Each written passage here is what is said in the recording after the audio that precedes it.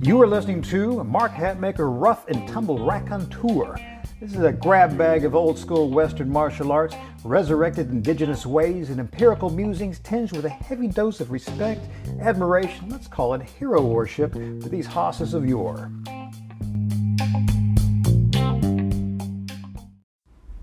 Crew, this is Mark Hatmaker coming to you from the Comancheria.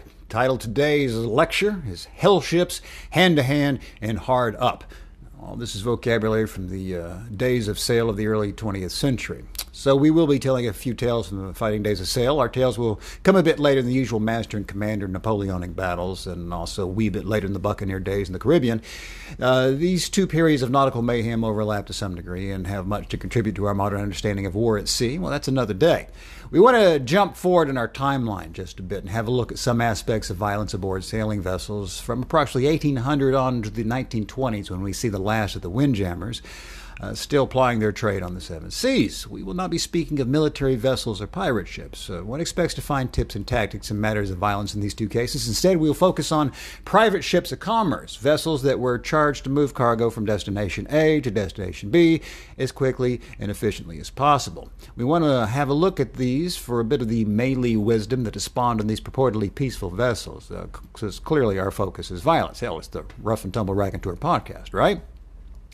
Now, first, we must acknowledge that just because these were commercial vessels and not under the threat of military attack, of course, pirate boarding was always a threat, life was not easy peasy, even without violence on it. Windjammers traveling via acres of sail, handling canvas that size, dealing with the standing and running rigging, that's ropes to the landlubbers out there, that must be eased and hauled and tuned to every change in the wind. This is no easy task, and I can attest to this. I mean, I learned to sail, well, specifically for this. I mean, history is meant to be lived, and, give it a shot at to get a better understanding of some of these tactics. That's what sparked my interest into it and to go for it.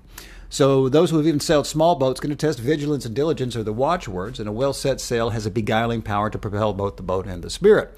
An inattentive helmsman or a mistake at adjusting sail for conditions, that same beguiling power that moved the boat, it can become big, big trouble fast. Now, we also added that the early sailing vessels were wooden, and always leaky, always deteriorating, always in need of maintenance. A poorly maintained boat in the middle of the ocean with no hardware stored to send out for supplies soon becomes a sinking ship. At sea, there is no safe harbor. A boat must survive gale winds via skill and cooperation. Now, words seldom, if they ever do, capture a proper picture of actualities of anything. But this description of wind in rigging and high wind while at sea by W.L.A. Derby comes as close as it gets. This isn't fiction. This is a man just writing from a journal. Before we get there, diapason, and I had to look it up myself. Diapason is a large organ stop. So imagine, he's just discussing here the sounds that you're getting there. And if you've been on a small boat, even a small boat, I mean, with the winds just getting a shriek through the cabling and the rigging and everything clanging and clattering, it's pretty astonishing. So this is a larger vessel he's talking about. And again, when we get to that word diapason, it's a large booming organ. So, Mr. Derby's words, quote, "The tautness and power of a steel and wire top hamper will combine in bad weather to produce a diapason such as nowhere can be heard except aboard a big, heavy-laden sailor. She becomes, as it were, a giant organ played by the heavy hands of wind and sea. Powerful gusts pluck at the tensed shrouds and straining backstays like fingers at harp strings. Where some stays give forth a deep booming note, others hum wildly like telegraph wires under stress.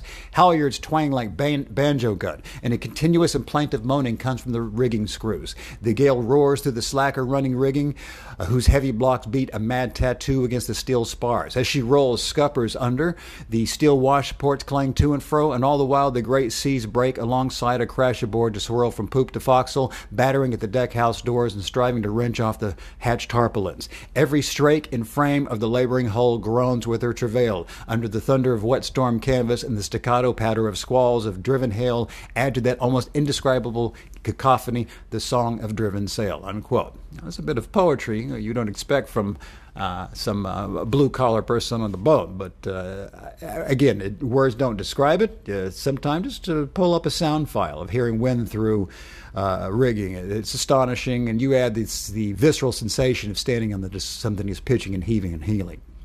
Now, men climbed rigging in pitching, heaving, rolling seas in heavy wind to fight with acres of canvas.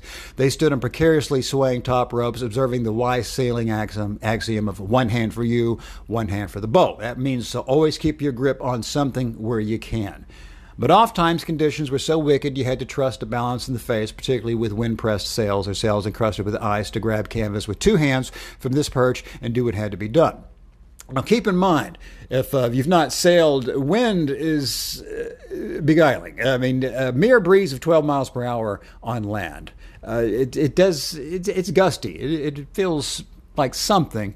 But once you get out there in the fetch of the open sea with nothing to barricade it and block it, that 12 miles per hour becomes something much more. And so 12, which might feel low like a just nice gusty day, to most of us, really changes. And most of the time the winds are much higher than that. So, and also keep in mind, a mere breeze of 12 miles per hour of true wind becomes multiplied when you sail. True wind is what you experience on land or in a stock-still boat. Apparent wind is what you experience when under sail. It is a magnification of the true wind plus the accelerating forces of the vessel itself, and has an unexpected force even at low miles per hour.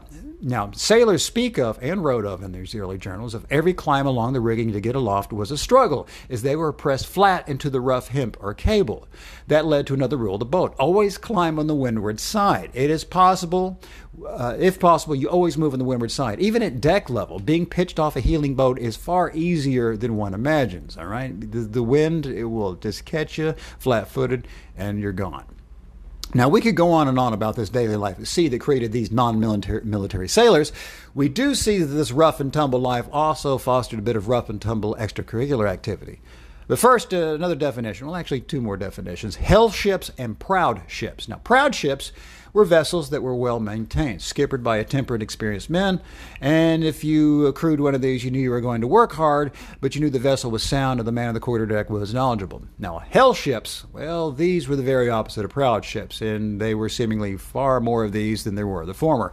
Hellships were always in a state of disrepair, either due to a bit of laziness in the skipper, the stinginess of the firm that owned the vessel, or just mere age. Wood and water under stress.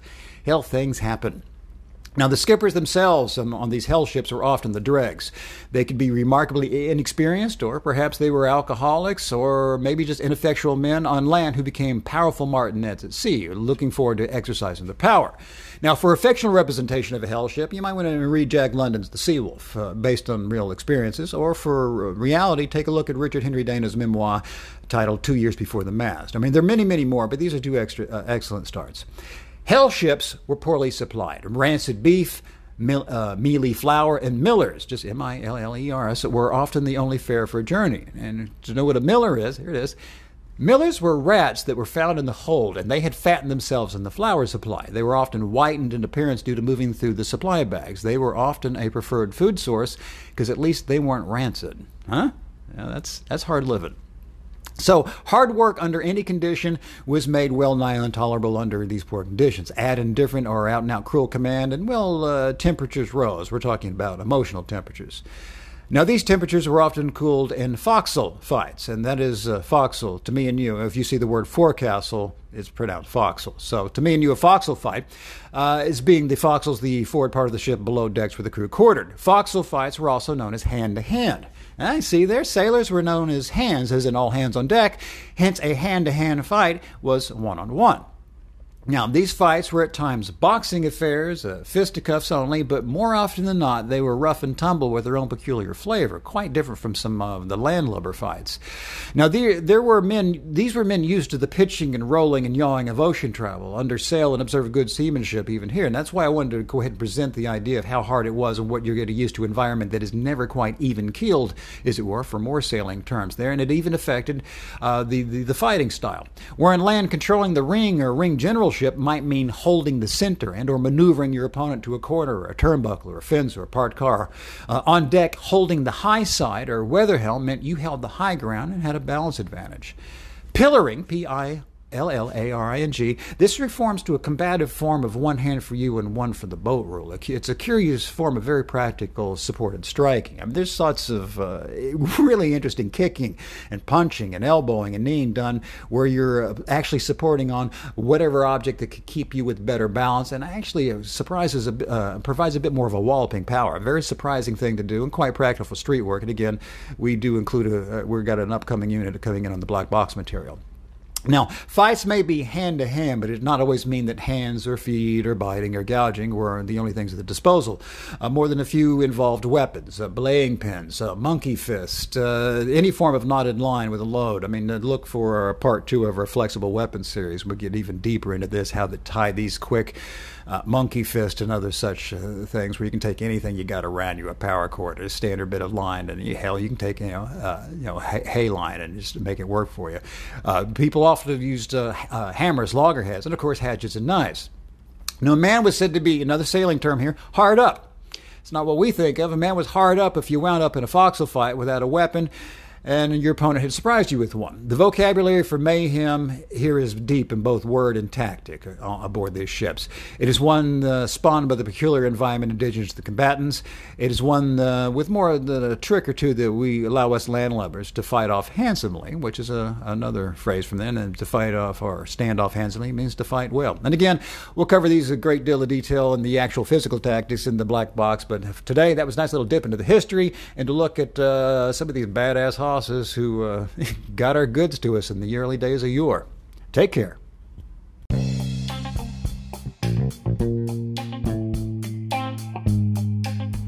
Well, if you dig what we just discussed today, I'd like to invite you to like and subscribe to the podcast. Hell, support it if you want. I'm not your dad. Do what you want. And if you're a glutton for punishment, just visit our website, extremeselfprotection.com. You'll find links to the blog, all of our products, and hundreds and hundreds and hundreds of more pages of like musics.